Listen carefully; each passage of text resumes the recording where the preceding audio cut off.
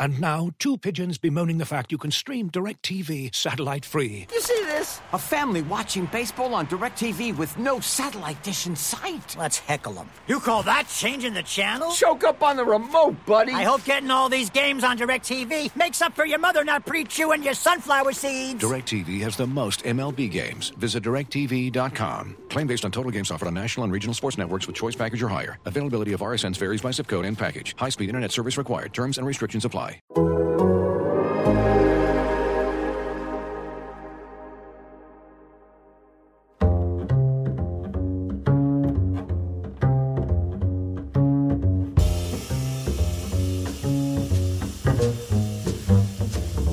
Paul, that wasn't good, man.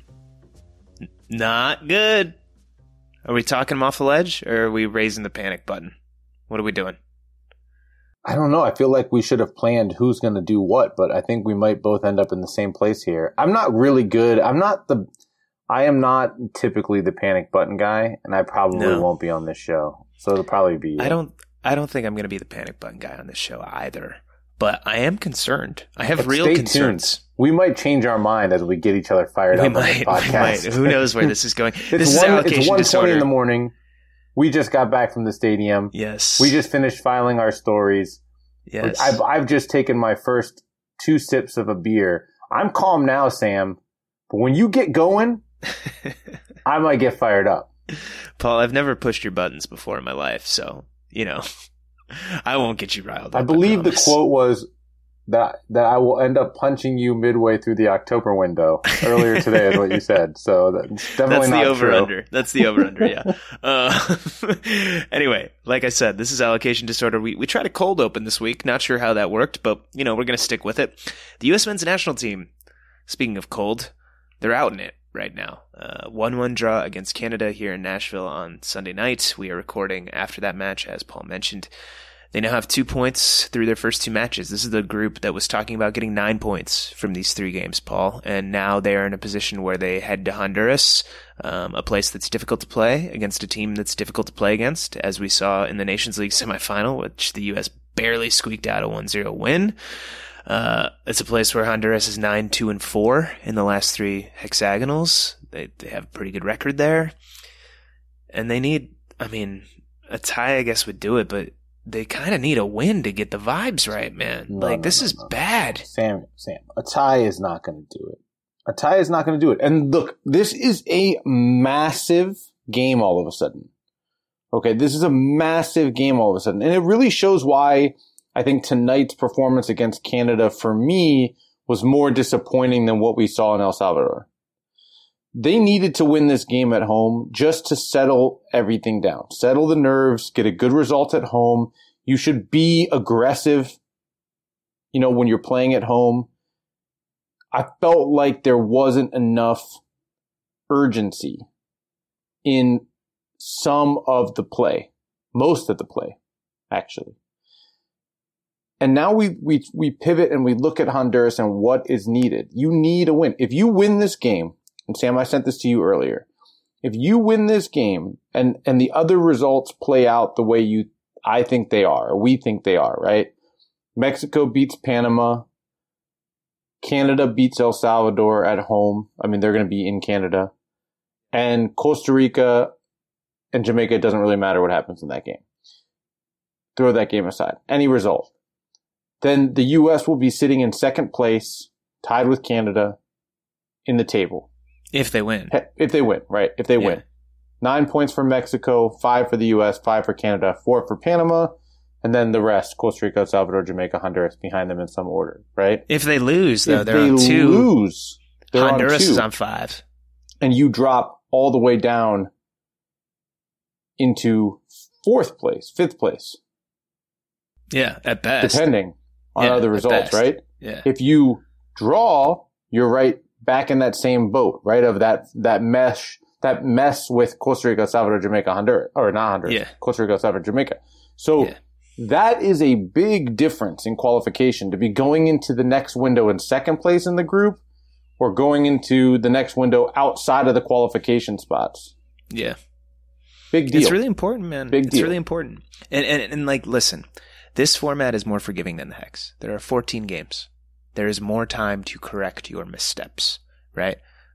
This isn't as bad as the start of the last Hex when the U.S. dropped their first 2 games. They lost them. 0 points, right? They have 2. So it's not quite as bad, but this isn't good, man. And it's not just that the results aren't good. The performances haven't been good. We talked about it the other night when I was down in El Salvador. The attacking play wasn't there. This was a different game. El Salvador came out and pressed, right? They were running down the U.S.'s throats, and the U.S. struggled to deal with it, right? They couldn't really play out of the pressure. They were sloppy. They struggled to deal with the environment, yada, yada, yada. We talked about that for an hour the other day. I won't bore with you it anymore. Canada was much different. They sat. They bunkered. It's 5-4-1. They sat really deep. They remained organized, and they said, here, U.S., you have the ball. We'll let you have it. We're good with that.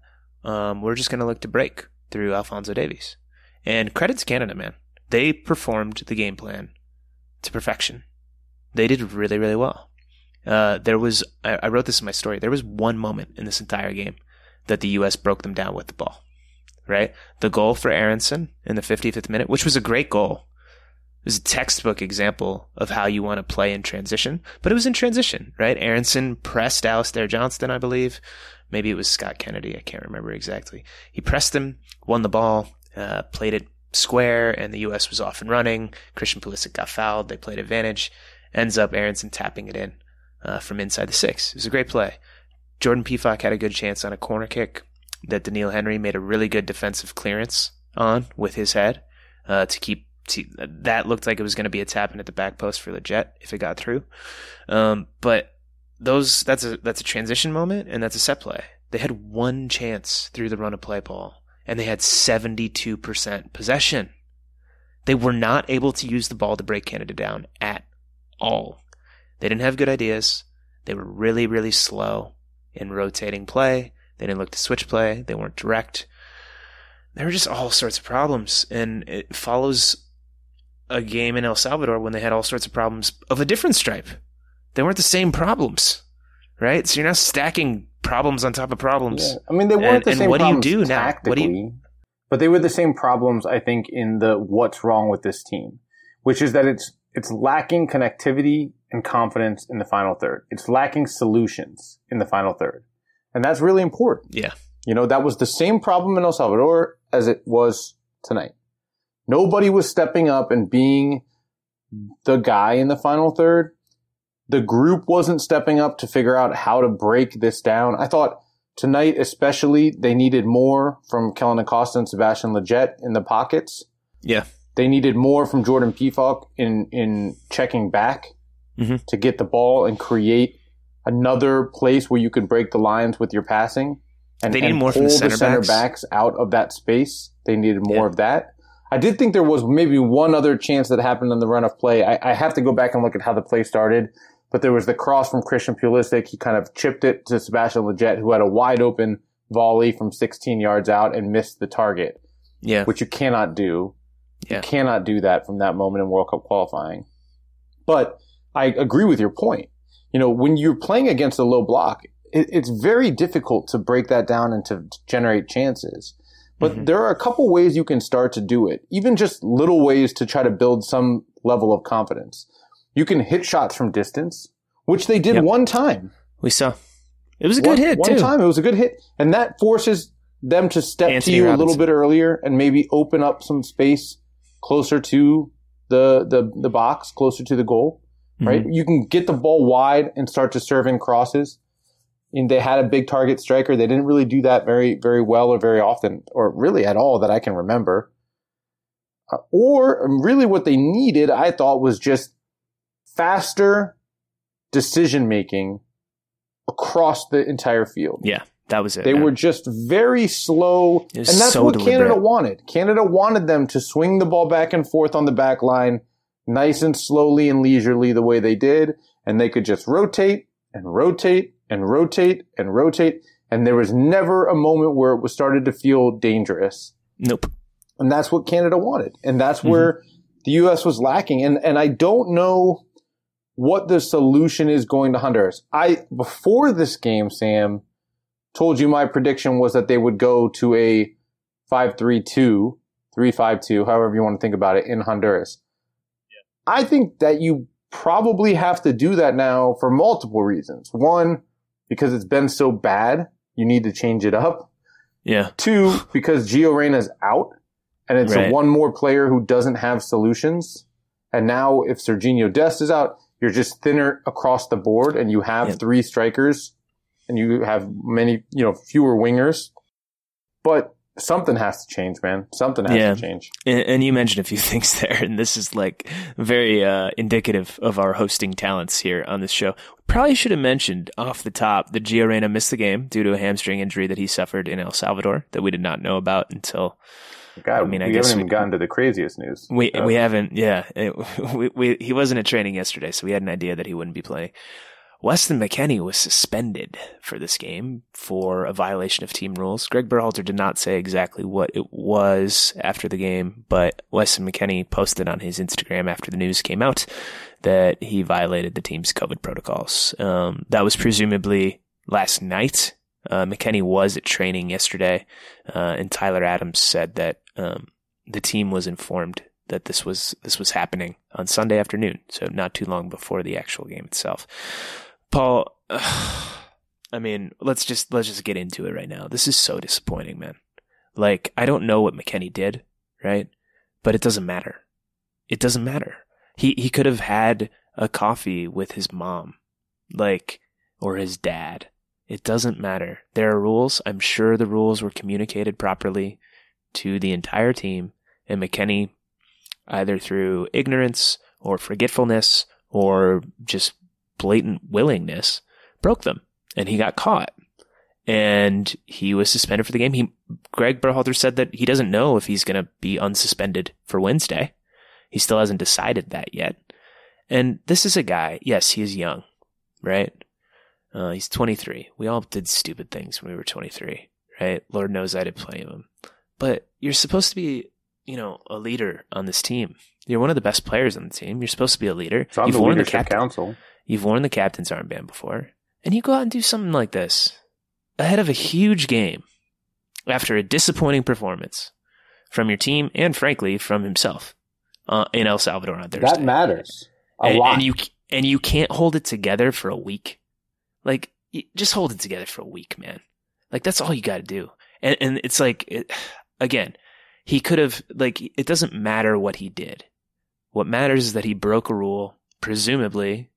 I shouldn't even say that. He broke a rule. Maybe he knew that he was breaking the rule. Maybe he didn't. If he didn't know he was breaking the rule, he should have known the rules, right? And not broken them. That's his responsibility. He's an adult. He's a professional athlete who gets paid a lot of money to play on his club team and who gets a lot of notoriety to play on this team. And he let his team down in a huge, huge way. And, Tyler Adams said it. Him and Pulisic both got asked about it in the press conference after the match. And, Pulisic was a little more diplomatic, but, those three are tight. Christian and Tyler and Weston. And Tyler was like, yeah, it's disappointing, because this is a guy you're supposed to count on. I'm going to go further than you, Sam, here. In that I am going to, I'm going to talk about this as though it was a rule that was known and a rule that was broken despite knowing. And, I'm going to look at the apology from Weston and put two and two together in the sense of this wasn't a mistake. This wasn't a whoopsie moment. And here's what we need to talk about. COVID protocol is not it's not a silly rule. It's not I'll even say it's not even a curfew. Curfew with adults is borderline stupid, right? There's a reason, a real reason for COVID protocol. Zach Steffen is out with COVID right now.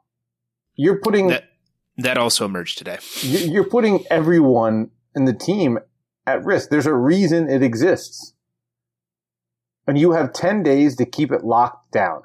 And you can't do it. It's pretty simple. It's pretty simple. It's so immature. It's so immature. And what bugs me is also what you set up. It was coming off of a bad performance by the team, a lacking performance with a bad result or not great result, and a lot of pressure on this game. And so then you put that at risk. And then with Gio out, Now you go into a must-win game at home without 2 of your 4 most important players. Right. Without Tyler, You can make an argument you have Tyler and Christian, and no Weston and no Gio. Yeah. I mean, I would rank those 4 guys as the 4 most important players on the team. It doesn't matter. We're splitting hairs there, but it's just like, what are you doing, man? Like, just like hold it together for a week or 10 days. Like, just hold it together. Like, it's not that hard. You know?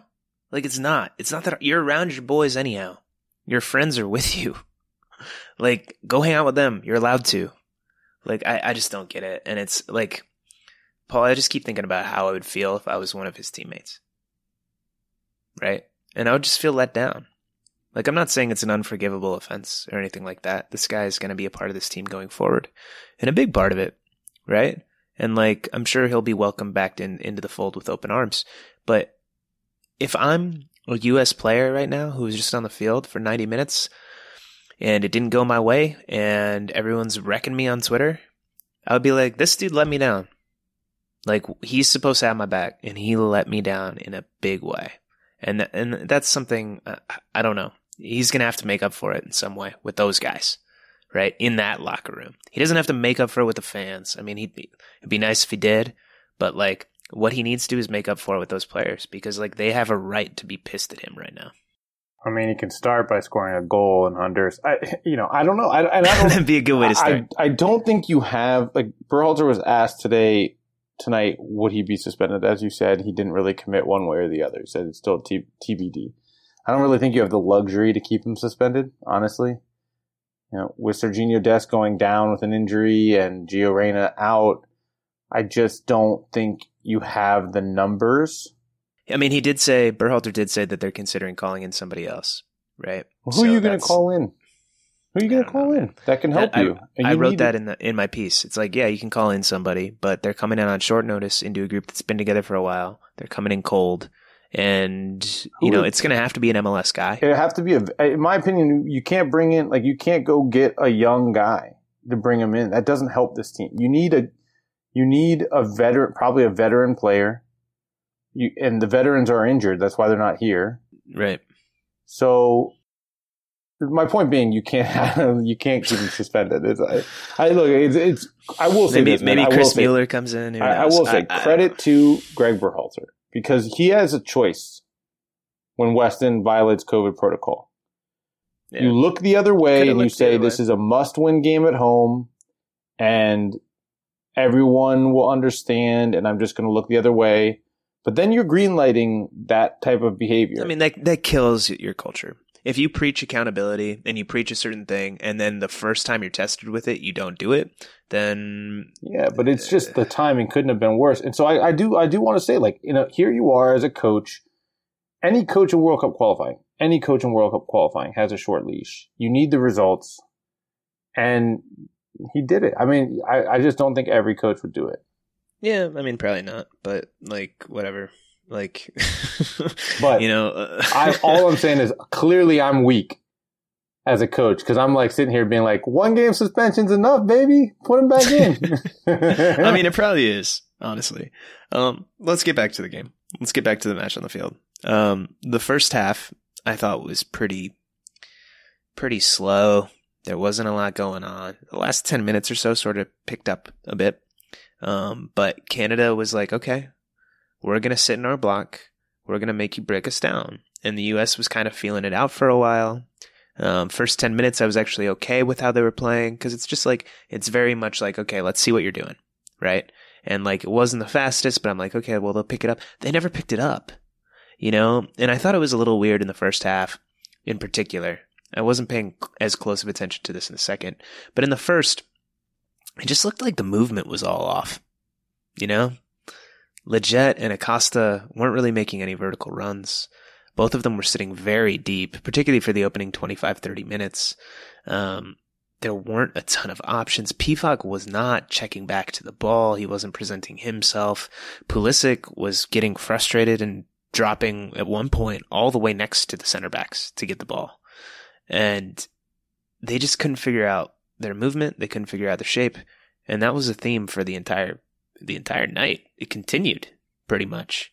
And I don't know. There's a lot for this team to work on, but to look that timid and to look that, I guess, clueless sounds kind of strong, but I guess it isn't. To look that clueless at how to break a team that's sitting back down is super discouraging. Because Berhalter said it. This isn't the only time the U.S. is going to face an opponent that bunkers in qualifying. Yeah, I mean, I don't think it even was clueless, man. Honestly, I think it was timid was a great word for it. I think it was passing the buck. That's what I felt was happening a lot. That's a good way. Yeah, that's a good way to put it. I felt like, again, I'll go back to it. I felt like Lletget and even Kellyn Acosta, and I will say, and you and I think, disagree on this point a little bit. I don't really think it's Kellyn Acosta's job to do what I'm about to talk about. I think it's definitely Sebastian Lletget's job. He's not really a creator. You have to get into the pockets, get the ball under pressure, and then do something with it. Sometimes you're going to have to beat a guy off the dribble to create and then make a pass. Sometimes you're going to have to play a one-touch pass out to the wing, or looking behind the lines and hope that the winger's cutting in, or the outside back is making the overlapping run. You have to take on that responsibility to get the ball in that space and then do something with it. And I felt too many times Sebastian Lletget would receive the ball, take a touch that was a touch meant to absorb pressure, right? It would be the outside of his foot, or facing his own goal, and it would be towards his own goal just to absorb the pressure. And the pressure wouldn't always come. That's what kept frustrating me, is that he was anticipating pressure that wasn't always there. Yeah, and then he would ghosts a little bit. He would play it back to the center backs, and then it would get moved slowly to the other center back. They'd look for Christian Pulisic. Maybe he'd get it, maybe he wouldn't. The overlap would be slow on his left.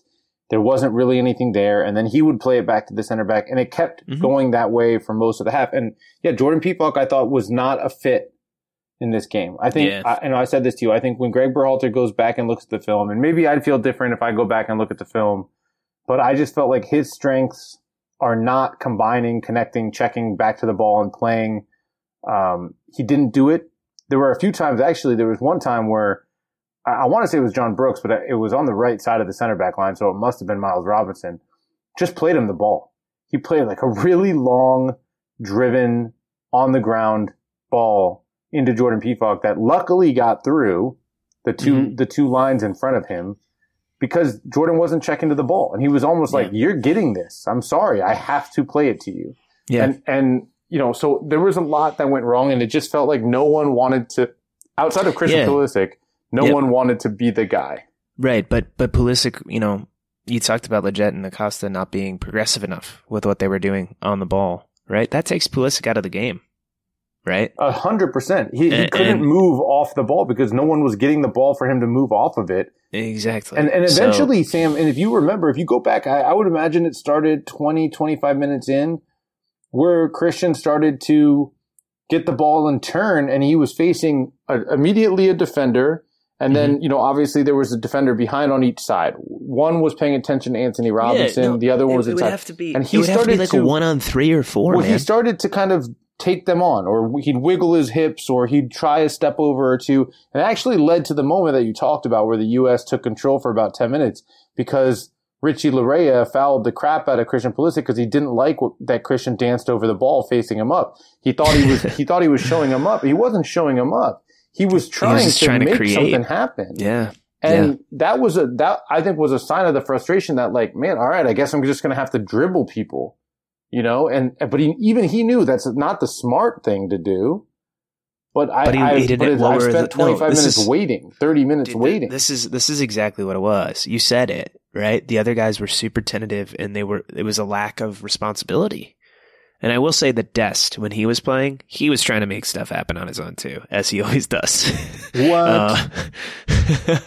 And he had a couple of really good runs up the field, by the way, like really dangerous runs. I think he slipped Aronson through on one, and he put in a dangerous cross that I think was almost deflected in for an own goal. So Dest was doing some good stuff. He had a really bad moment in defense where he missed a clearance or tripped over the ball and kind of knocked it into the path of Davies, and then Davies got to the end line and cut it back to Kyle Larin, and Matt Turner made actually like kind of an awkward save, but a really nice save. Very fortunate that Kyle Larin mishit that ball. Should have been 1-0 just then. Yeah, it should have. And but other than that, I thought Dest was all right tonight before he went out late in the first half with a sprained ankle. But yeah, that was it, man. Like, all of the other players on the field were like, someone else do something. Right? They were kind of playing scared. And I don't know what that was. That was weird to me. I don't know if that was a hangover from El Salvador. I don't know if it was, a home game against. It's weird to say this because the U.S. smashed them 4-1 and in 2019 in Nations League and beat them in the Gold Cup. But I kind of feel like Canada's like got a strong mental edge over these guys. Like, am I off base there? I don't know I don't know. I don't think that's true. I think that Canada loves playing. You know what the US. mental edge is? The mental edge is they have no pressure. That's the mental edge. Yeah. They're not expected to win that game. Right. They're expected. But by the way, the U.S. is, and that helps. But they were talking post game. John Herdman, the coach, and Sam Adekugbe, who those were the two in the press conference, that they were disappointed that they didn't get the 3 points. Of course they were. No, they might have just been talking mess. We did see John Herdman at the hotel. And he was talking smack to a fan who deserved it. The fan was drunkenly talking smack to John Herdman outside the hotel, saying that, admit you were lucky, the guy was saying. And Herdman was like, what are you talking about? But he didn't seem so disappointed. A bit of advice for the Total Soccer Show listeners here.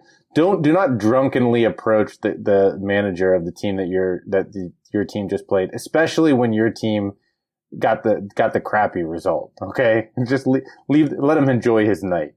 That's what I say. I mean, you should walk away in shame. Walk away in shame. That would be the appropriate thing to do. But sometimes you just want to mix it up a little bit. You can mix it up when you have a reason to mix it up. Otherwise, you walk of shame back up to your hotel room, man. That's what I'm saying. Banter's in the game. But I will say, one thing that stood out to me about Herdman's press conference was that he talked about when they were doing research in preparation for this game, that he claimed he was reading coverage of the U.S. team, and that all the talk about the U.S. team's inability to score prompted him to play that low block, because El Salvador certainly didn't. And they didn't play the low block against the U.S. in the Gold Cup either. They did not play a low block. And his idea was a good one. It was the pressure's on them to score, and they can't score. And the longer they go with not being able to score, the more pressure is on. And it worked well for about 60 minutes until the goal happened.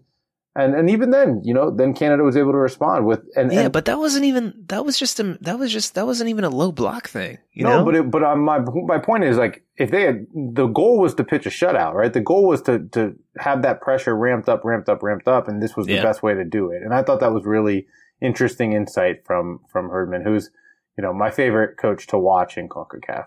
Why do you say that? Well, he's awesome on the sidelines.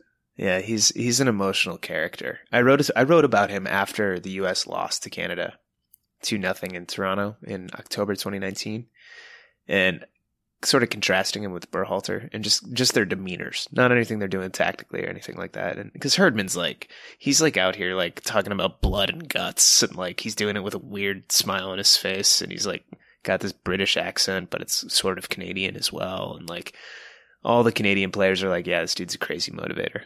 We love playing for him, And Berhalter, while I think he's changed and adapted and grown in those ways, I don't think anyone's really ever said that about Greg, that he's a crazy motivator and super emotionally connected to us. So it's just an interesting contrast in styles. There isn't one right way or wrong way, but it is, I don't know. They're different, that's for sure. But one of the things, Sam, that I've been thinking about since this game ended is, we talk about no one stepping up for the U.S. team, right? There was no one that grabbed this game and took it over. By the cojones. And I feel like part of it is, we talk all the time about these Champions League players and all of this and all of that. None of them are the guys on the team that are the guy, Yeah. And they're the one that has to step up. The only one really that feels that pressure on the club level is Christian, right? Because he had the huge price tag, and even when he comes off the bench, he's coming off the bench to he doesn't even start all the time. He doesn't, but I'm saying, but that club is so big and his price tag was so big that every time he's on the field, he has to produce. He has to produce. Or else he's not going to see the field again. Or else he's a flop. And even then, he's certainly not the guy on that team that's being counted on to deliver. Especially not now. You know? He's not Lukaku. Shout out Lukaku. You know, he's not Lukaku, right? So there's that. But when you look on the other side of the field, that game plan tonight was, we are going to say that you cannot break us down, and we are going to say that Alphonso Davies will get at least one moment to change the game. And you know what? He got two. He got 2 moments. The first one, Kyle Larin let him down. He hit the ball. And Kyle does not do that very often. He's a very good finisher. Yeah. The second one, he made sure Kyle Larin could put that thing into the net. And that guy, he is another level of game changer. Unbelievable. Incredible player. And in that moment, I mean, that is a level of trust in a player, specific player, to deliver when he gets the chances. And maybe it wouldn't have worked. I think part of it was like, hey, worst comes to worst. It'll be 0-0. Maybe it'll be 1-0. We'll put ourselves in but he will give us a chance to be in this game. And that's why I kind of chuckled afterwards when they were like, oh, we really felt we could win this game. I'm like, okay, yeah, you guys were a little bit better in the second half. But to be fair, after Davies scored, they had some good looks. They had better looks than the U.S. To be expected, again, because the U.S. is pushing the game at that point and you're opening yourself up. But I just think it just goes to show when, you know, and Alphonso Davies doesn't have to be the guy for Bayern Munich either. No. But he knows how to be the guy for Canada. And that's something that's lacking in this U.S. team right now. Yeah. No, I don't. I think it's fair to say that Pulisic has not learned that yet. He hasn't. He goes in and out. And Davies, like, he's going to give you one of those every single game. And by the way, like, that dude is such a beast. He made DeAndre Yedlin's a good athlete, like a really good athlete. He made DeAndre Yedlin look like a 4th grader. Like, he blew past him. DeAndre Yedlin maybe is the fastest player on the U.S. team. He blew past him, and then he, like, just, like, hip-checked him. I don't know, he gave him a little forearm shiver, and, like, threw him on the ground. Legally. I mean, what a player. Like, honestly, Paul, what a player. It was cool to watch him live again. I will say this. I don't know if there's an answer to this question, Sam. I do not know if there's an answer to this question. I don't know if there's anyone in the world, any defender in the world, who in that situation that DeAndre Yedlin found himself in, put himself in that situation by getting on the wrong side of Davies. Mm-hmm. But in that open space against Davies, someone who's going to stop him there. I don't know if there's anybody. I know. I have one answer for you, and then we'll go to break. Nuhu. This episode is brought to you by Michelob Ultra, the official beer sponsor of the NBA. Want to get closer to the game than ever before? Michelob Ultra Courtside is giving fans the chance to win exclusive NBA prizes and experiences like official gear, courtside seats to an NBA game, and more. Head over to MichelobUltra.com/courtside to learn more. Looking for an assist with your credit card but can't get a hold of anyone? Luckily, with 24/7 U.S.-based live customer service from Discover, everyone has the option to talk to a real person anytime, day or night. Yep, you heard it right. You can talk to a real human in customer service anytime. Sounds like a real game changer, if you ask me. Make the right call and get the service you deserve with Discover. Limitations apply. See terms at discover.com/creditcard. Looking for an assist with your credit card but can't get a hold of anyone? Luckily, with 24/7 U.S.-based live customer service from Discover, everyone has the option to talk to a real person anytime, day or night. Yep, you heard that right. You can talk to a real human in customer service at any time. Sounds like a real game changer if you ask us. Make the right call and get the service you deserve with Discover. Limitations apply. See terms at discover.com/creditcard. And we are back. Allocation disorder, talking about. I was going to use another fancy word like dissecting, and then I just went with talking about. We're off to a good start this segment. We're talking about the U.S.'s 1-1 loss. That's right, I said 1-1 loss. That was on purpose. To Canada at home in World Cup qualifying on Sunday night. Paul, In the article that I wrote on The Athletic, I referenced the October 2019 and November 2019 games between the U.S. and Canada. For those of you who do not remember, in October 2019, the U.S. went up to BMO Field in Toronto in a CONCACAF Nations League group stage match, and they got their lunch handed to them by Canada. It was 2-0. I was there for that one. Canada completely dominated the midfields with Liam Miller and Samuel Piet. The U.S. did not play with any sort of fire or intensity. They got outcompeted.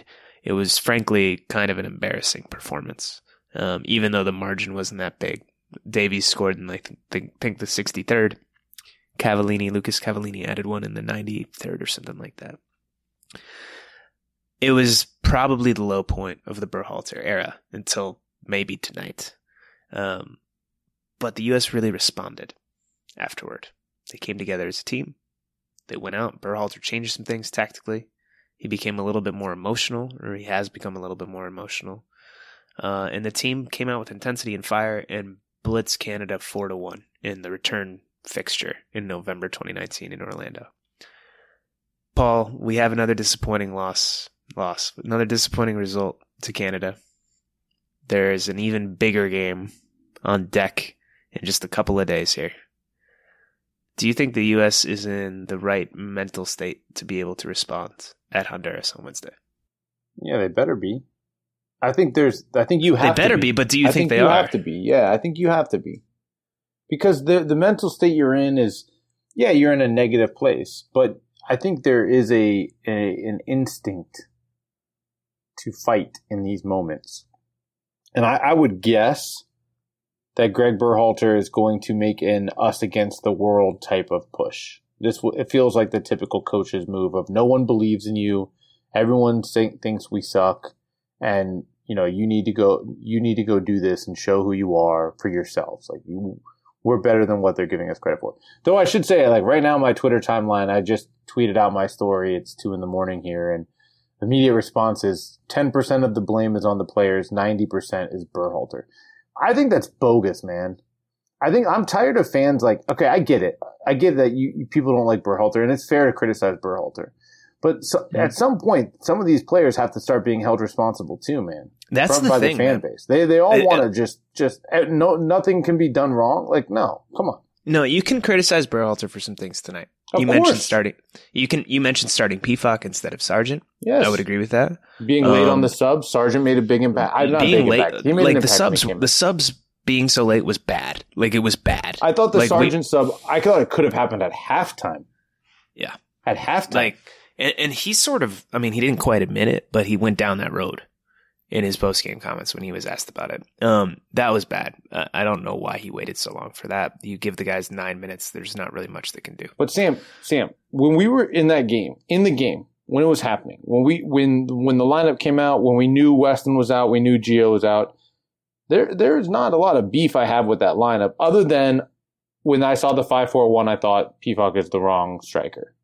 Right, but he didn't know they were coming out in 5-4-1. Yeah, they hadn't played that. But other than that, without knowing what Canada was going to play, yeah, I said I could have imagined any of the 3 strikers starting. I would have started Sargent. I wrote that in our piece. I had Sargent.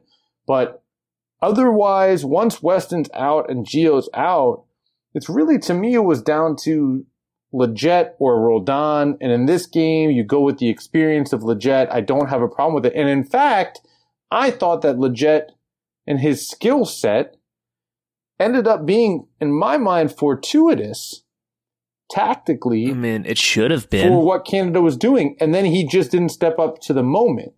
Right. And so I don't have an issue with the lineup. Now, I think, like I said, the subs could have happened earlier. I think Sargent could have been brought in at halftime. I didn't think PFOC was doing enough there. I thought, and I said this to you on our walk back from the stadium, I thought Dest's injury and Yedlin coming on changed. I would have put money down that the sub happens at halftime there. I think the injury changed that dynamic a little bit of already having made a sub, even though you get 5 now. But it definitely could have happened, somewhere in the 70th minute after the goal, right after Canada's goal. Yeah. That was my big beef with the night. I thought the subs could have happened, and I thought the striker situation could have been solved quicker. Yeah, I agree with you. And Lletget needed to come out too. Yeah, but you know, you look at the process, not the results, when you're evaluating decisions like these. And I didn't have a problem with the lineup in real time, right? The one thing that was kind of telling to me, Paul, well, a few things, and this is me changing the subject a little bit, but we were talking about this up in the press box, and we talked about it when we did our little pregame Twitter spaces as well. After Canada scored, after they equalized, they brought on Jonathan David for Kyle Larin and Tajon Buchanan for Junior Hoylett, right? A really good striker, the starting striker for the defending French champions, Jonathan David, and a guy who just got sold for $7 million to Club Brugge by New England, and who is just, you know, he's not quite a Davies level athlete, but he's definitely second best to Alfonso in terms of his pace and his ability to just beat guys on the dribble. And you're doing that, and the U.S. is like, who are we going to bring in? We don't have any good options right now, right? And that's kind of amazing. And this is something that we were talking about again, and you mentioned it earlier in the show, the lack of a striker, right? And how long the U.S. has been searching for one. Canada probably has 3 strikers that would start for the U.S. in David and Larin and Cavallini. Maybe Cavallini doesn't, but like I think he probably does. And it's just kind of drastic, like how much talent that Canada has in the attack, right? How they tailor their game plan to that talent. In most cases, they didn't do a great job of that in the opener against Honduras. I've been saying right a lot. I apologize. Thanks for letting me know, Paul. I appreciate that. But it was just kind of striking that here we are sitting there and being like, when is he going to make a sub? And then if he does make a sub, is it even going to be an impactful one because the talent maybe isn't there? And Canada's bringing on Buchanan and David, and you're like, uh-oh, these guys might score another goal. You know? I don't know. Yeah, I mean, I guess. I feel like I'm a big Kyle Larin fan. I covered him in Orlando. I thought they should have signed him to a DP contract or a TAM contract back in the day. He's a fantastic finisher. He didn't really scare me in this game. You know, it was all about, again, the strategy wasn't even that. You know, like, it really wasn't.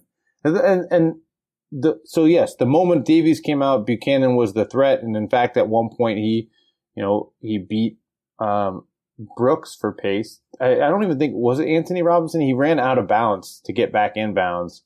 I think Robinson had pushed up the field and it was somebody else, maybe Kellen Acosta or somebody that he ended up sprinting around.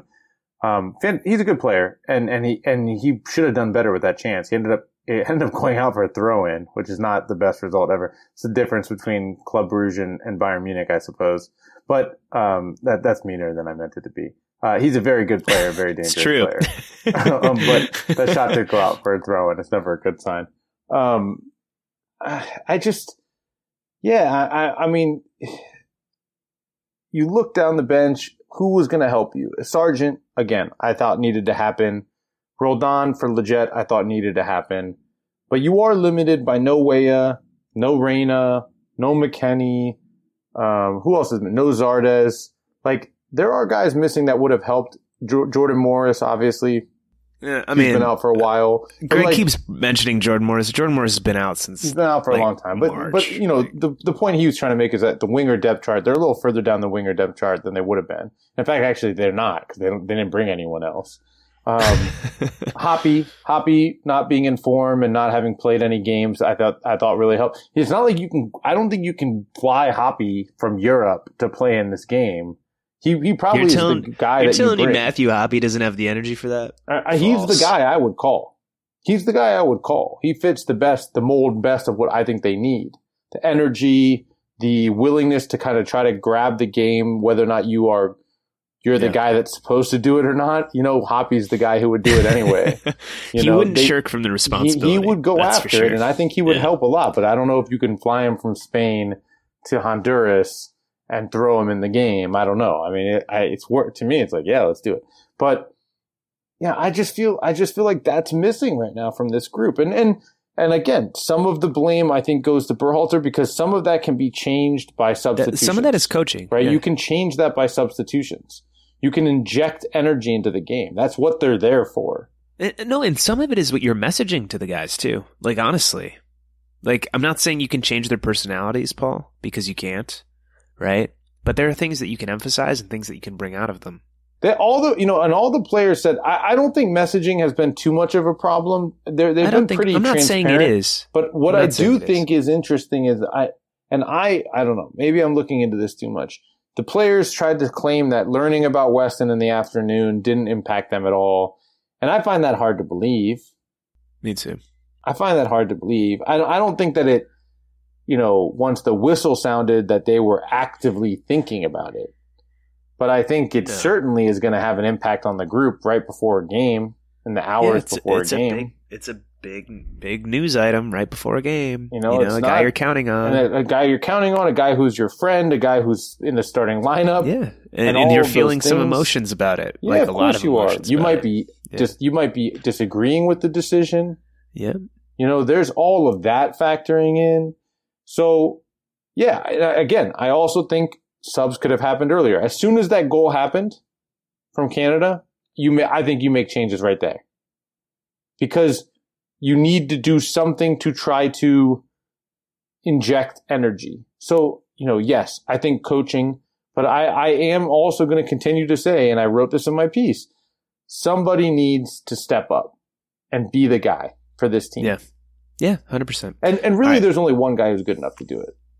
In the attacking third. In the attack. The attacking third. Yeah. And it's Christian Pulisic, just in case you didn't know. Let's take another quick break, and then let's look ahead. Paul, we're sitting here. We have less than 72 hours until the Honduras game kicks off. It's coming fast. So let's look ahead to that match and what we expect, who we think we'll see, how we think they'll play. And hopefully, if they can wash this bitter taste out of the USMNT fan base's mouth. Hey folks, this is Taylor from the Total Soccer Show, reminding you that we are inching ever closer to the start of the summer transfer window, which means there are teams that will buy and sell their players early, there are teams that will leave that business very late, and there are teams that will operate in between. But no matter what, it's going to be a chaotic situation. There's going to be offers coming through willy-nilly. There's going to be transactions to be tracked and processed and make sure that enough money is there. There's going to be probably angry clubs calling to complain. There are many things to deal with, and unfortunately for those clubs, there is no sort of business tool that makes things easier, makes transactions simpler, gets the business done efficiently and effectively. But for the small businesses around the globe, there is such a service, Shopify. Shopify is the global commerce platform that helps you sell at every stage of your business, from the launch your online shop stage to the first real-life store stage, all the way to the did we just hit 1 million orders stage. Shopify is there to help you grow. Whether you're auctioning autographed apparel or selling sleek kits, Shopify helps you sell everywhere. From their all-in-one e-commerce platform to their in-person POS system, wherever and whatever you're selling, Shopify's got you covered. Shopify helps turn browsers into buyers with the internet's best converting checkout, up to 36% better compared to other leading commerce platforms. And you can sell more with less effort thanks to Shopify Magic, your AI-powered all-star. And I really appreciate that about Shopify. No matter how big you are, no matter how fast you want to grow, Shopify gives you everything you need to take control and take your business to the next level. Shopify powers 10% of all e-commerce in the United States, and Shopify's the global force behind Allbirds, Rothy's, Brooklinen, and millions of other entrepreneurs of every size across 175 countries. That's as many countries as will be selling players in the transfer window this summer. Plus, Shopify's extensive help resources are there to support your success every step of the way, because businesses that grow with Shopify. Sign up for a $1 per month trial period at shopify.com/TSS, all lowercase. Go to shopify.com/TSS now to grow your business no matter what stage you're in. Shopify.com/TSS. As you've probably heard by now, we've teamed up with BetMGM this season. We'll be using BetMGM lines to make all of our picks, and we'll have special offers for our listeners each week. If you haven't signed up for BetMGM yet, use bonus code TheAthletic, and you'll get a 1-year subscription to The Athletic, plus up to a $1,500 first bet offer on your first wager with BetMGM. Here's how it works. Download the BetMGM app and sign up using bonus code THEATHLETIC. Make your first deposit of at least $10. Place your first bet on any game and claim your voucher for a 1-year subscription to The Athletic. See BetMGM.com for terms. U.S. promotional offers not available in D.C., Mississippi, New York, Nevada, Ontario, or Puerto Rico. Gambling problem? Call 1-800-GAMBLER. Available in the U.S. Call 877-8-HOPE-NY or text HOPE-NY 467-369 in New York. Call 1-800-NEXT-STEP in Arizona. 1-800-327-5050 in Massachusetts. 1-800-BETS-OFF in Iowa. 1-800-270-7117 for confidential help in Michigan. 1-800-981-0023 in Puerto Rico. First bet offer for new customers only in partnership with Kansas Crossing Casino and Hotel. Don't forget, if you haven't signed up for BetMGM yet, use bonus code The Athletic, and you'll get a 1-year subscription to The Athletic, plus up to a $1,500 first bet offer on your first wager. And we are back. Last segment of Allocation Disorder. Looking ahead. We've talked enough about Canada and all the disappointment. Let's look ahead to Honduras on Wednesday in what Paul mentioned off the top is now a massive, massive game. Paul, how do you fix it? What do you do in Honduras? You know, I went into this window thinking that they were going to play a 3-5-2 in Honduras, a 3-man back line. And I think you still do that because things have been so bad going forward that you change up the look a little bit and see if it gets things going. You also don't really have any wingers anymore. Yeah, you're down wingers. You're down a right back, which I actually think is the biggest dilemma for the third game. And so I have two big questions I'm asking myself going into this game. I think, actually, I'll say three big questions. Going into it, thinking that they were going to beat Canada, I had James Sands starting in the back line, but kind of playing that hybrid role. And I had Tyler Adams going to the bench after playing 90-90. He's not going to the bench. After tonight, that is out the window. You absolutely cannot take Tyler Adams out of the game. So I've got 5-man backline. I got Anthony Robinson, John Brooks, Miles Robinson starting in the middle, Walker Zimmerman, and DeAndre Yedlin, because you're out of right backs. I'm just going to ride Yedlin into the ground here. And then I'm going with what I think is the best and most athletic trio of midfielders. I'm going with Tyler Adams, Weston McKennie. You guys already know I have unsuspended him, and Kellen Acosta. Yeah. And then I'm going Christian Pulisic and Ricardo Pepi up top. And here's the crazy thing.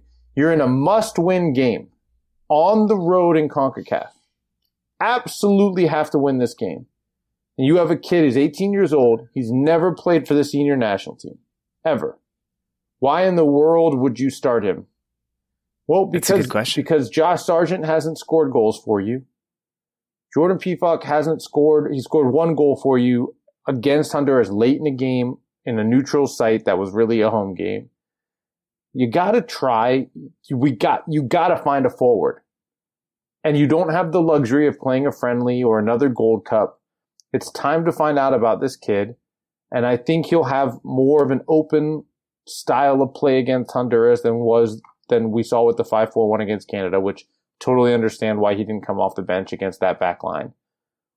And I think you've got to find somebody different. You've got to find somebody. And sometimes I tend to think younger players sometimes don't know that they should be scared or intimidated. Yeah, 100%. And so I think you throw him in there and you say, go get it, man. That's my lineup. All right. I like it. I was torn between Sargent and Pepi, but you convinced me. I'm on the Pepi train. So I'll throw him in there. And I was also kind of torn between Miles Robinson and James Sands. But, center back is a position where you can go 3 games, if we're being honest. Miles Robinson did put in a lot of work tonight against Alphonso Davies. He was doing a lot of defending in space, not just against Davies, but against a number of different guys on Canada. He did a nice job for the most part, Robinson. He did not slide over to Davies on the goal after Yedlin was beat, and that was not a good play. That was a mistake. He made a bad decision early on in that. Yeah. Brooks also made a mistake on that play by not tracking Larin and doing some ball watching and kind of falling asleep. So no one really covered themselves in glory there. It's usually what happens on goals. But yeah, I'll pick the same exact 11, Paul. You convinced me on the two guys that I was on the fence about. So, well, here's the other thing I like about this lineup. You're putting two guys who are very, very good in the air in the lineup against a Honduras team that's not great in the air. So you've got West. Well, I think two guys who are very good: Weston McKennie and Walker Zimmerman. Yeah, Robinson is okay in the air. He's big. Brooks is good in the air. Brooks is okay in the air too. Brooks has scored a big goal in a World Cup with his head, but he's not. Robinson is great at getting on the end of balls. Yeah, he's got to work on getting on the target, and he's got to work on bracing himself when he hits the ground. He's not great at that. But Weston McKennie and Walker Zimmerman are really good, and then you have some matchup issues, right? Because you'll bring three of them up. You're not going to bring. You're probably not going to bring all three of your center backs plus Weston McKennie into the box early in the game. But you're going to have some matchup issues there, regardless. And so somebody should. And I would, if I'm designing the set pieces, I'm designing those set pieces to try to get Weston and Zimmerman open. Yeah. So that's one thing that I really like about this lineup. The other is I think if they do play with five in the back, if they do come out conservatively, you've got a little bit more width here with your wing backs. Yeah. You can push them up the field and try to unbalance them in that way.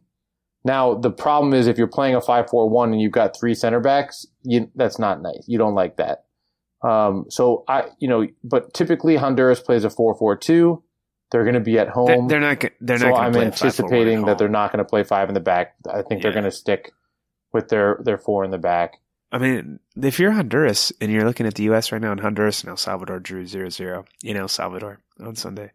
Just FYI, if you're Honduras, you've drawn your first two matches. You're feeling okay because they've both been on the road. You're probably feeling pretty good actually because they've both been on the road. You're looking at the U.S. and you're kind of smelling blood in the water, right? Like you're going for it in this game, like 100% going for it, all 3 points. So I don't think they're going to come out conservative at all. U.S. hasn't won there since 2009. You don't have to fear it. There's no fear here. No. It's a tough place to play, San Pedro Sula. Yeah, I don't know. You mentioned set pieces. Set piece delivery was poor tonight for the United States. Early on, especially. Gio Reyna was serving some good balls in El Salvador on Thursday. That was not replicated in this game whatsoever. So that's something that needs to improve. I don't know. I like that lineup too, Paul. I reserve the right to change my mind based on the availability and flight patterns from Mallorca to San Pedro Sula. Would you start Hoppy? Yes, I would start Hoppy. I would start Hoppy. Yes. Up top or on the wing? I'd probably change the formation and play him on the wing. I'd probably start him on the right wing with Christian on the left side. And still Pepe? Yeah, it's still Pepe. Yeah, I mean, I don't think that's happening. So, but he's the only real option out there. I mean, who else would you call up here? You can call Cade Cowell for his verticality, but again, another guy who's never, ever, ever played for the senior national team. So, really, I don't think you can call him. Why not? I just, again, if you're going to play Pepe, if you're going to play Pepe in this game, you have a must-win, an actual must-win game on the road, and you're going to put an 18-year-old. It is not an actual must-win. It is a must-win. I think it's a must-win.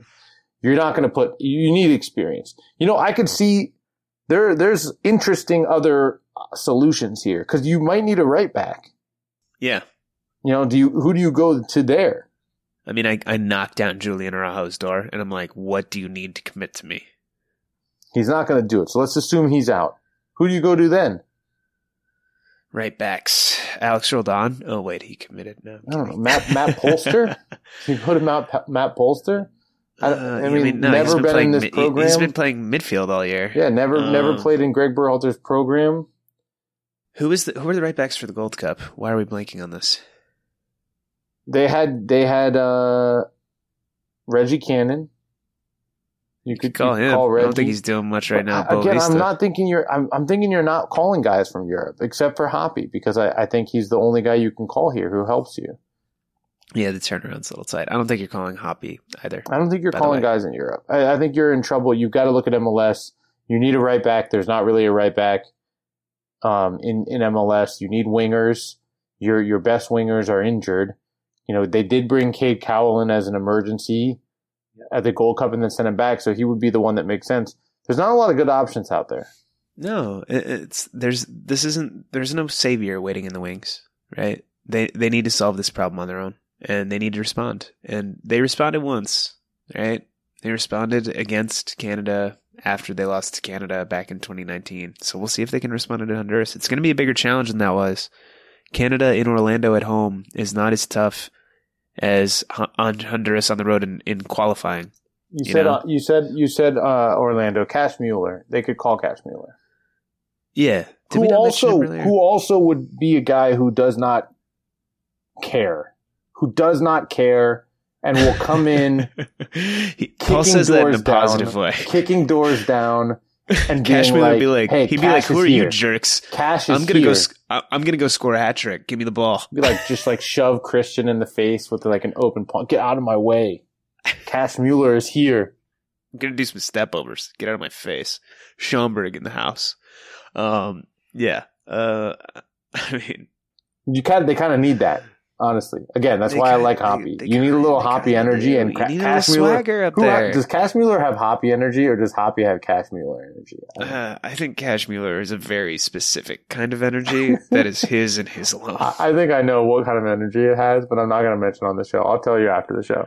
All right, good to know. That's a terrible thing to say on a podcast, by the way. Just really, I do it all the time, and it annoys you so much. It is the best button to push when I say that. Paul, you're not pushing my buttons. You're pushing our listeners' buttons. You're not doing me wrong. I get to hear what you're talking about. They have a button they can push when I say something like that. It's the fast forward button or the They probably have. And then, they're probably just they listening press to other something buttons else on their keyboards in the comment section on your stories talking trash about me. So way too early prediction. Does the U.S. get 3 points in Honduras? No. Yeah, I don't think so. They haven't won in Honduras since 2009. It's not an easy Only place. 2 cycles. It's not an easy place to play. The confidence is low. The options on the bench are low. The options away from the bench are low. You know, Julian Green's not coming to save the day, Sam Stejskal. Julian Green ain't walking through that door. So no, I don't. I think that we will get a Connor Casey ain't walking through that door. We will get a month of just absolute misery before the next window. Alan Gordon ain't walking through that door. Thanks for listening to Allocation Disorder. He will walk through that door. Alan Gordon ain't walking through that door. Thanks for listening to Allocation Disorder. This was a weird episode. It's almost 3 a.m. USA, Canada, things that dreams are made of, or something like that. Thanks for listening. It's been fun. I'm tired. I'm gonna go to bed. Until Wednesday, we'll be back with another pod from Honduras. Talk to you then.